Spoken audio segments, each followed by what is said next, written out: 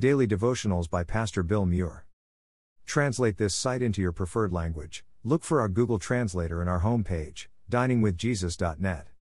Traduce este sitio en tu idioma preferido. Busca nuestro traductor de Google en nuestra página de inicio va, diningwithjesus.net. Therefore, I tell you, do not be anxious about your life, what you will eat or what you will drink, nor about your body, what you will put on. Is not life more than food, and the body more than clothing? Look at the birds of the air, they neither sow nor reap nor gather into barns, and yet your heavenly Father feeds them. Are you not of more value than they? And which of you by being anxious can add a single hour to his span of life? And why are you anxious about clothing? Consider the lilies of the field, how they grow, they neither toil nor spin, yet I tell you, even Solomon in all his glory was not arrayed like one of these. But if God so clothes the grass of the field, which today is alive and tomorrow is thrown into the oven, will he not much more clothe you, O you of little faith? Therefore, do not be anxious, saying, what shall we eat?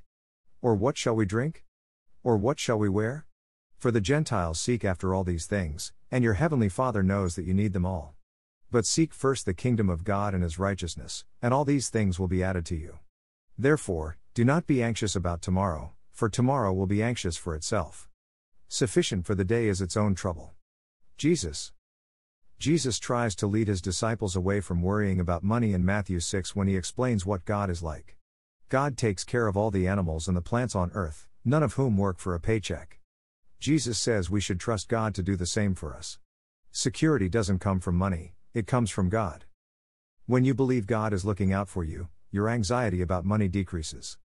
One way Christians throughout history have reminded themselves of God's provision is by saying prayers of thanksgiving before meals. Try this: before you eat, pause, and say either silently or aloud, "Thank you God for giving me this food."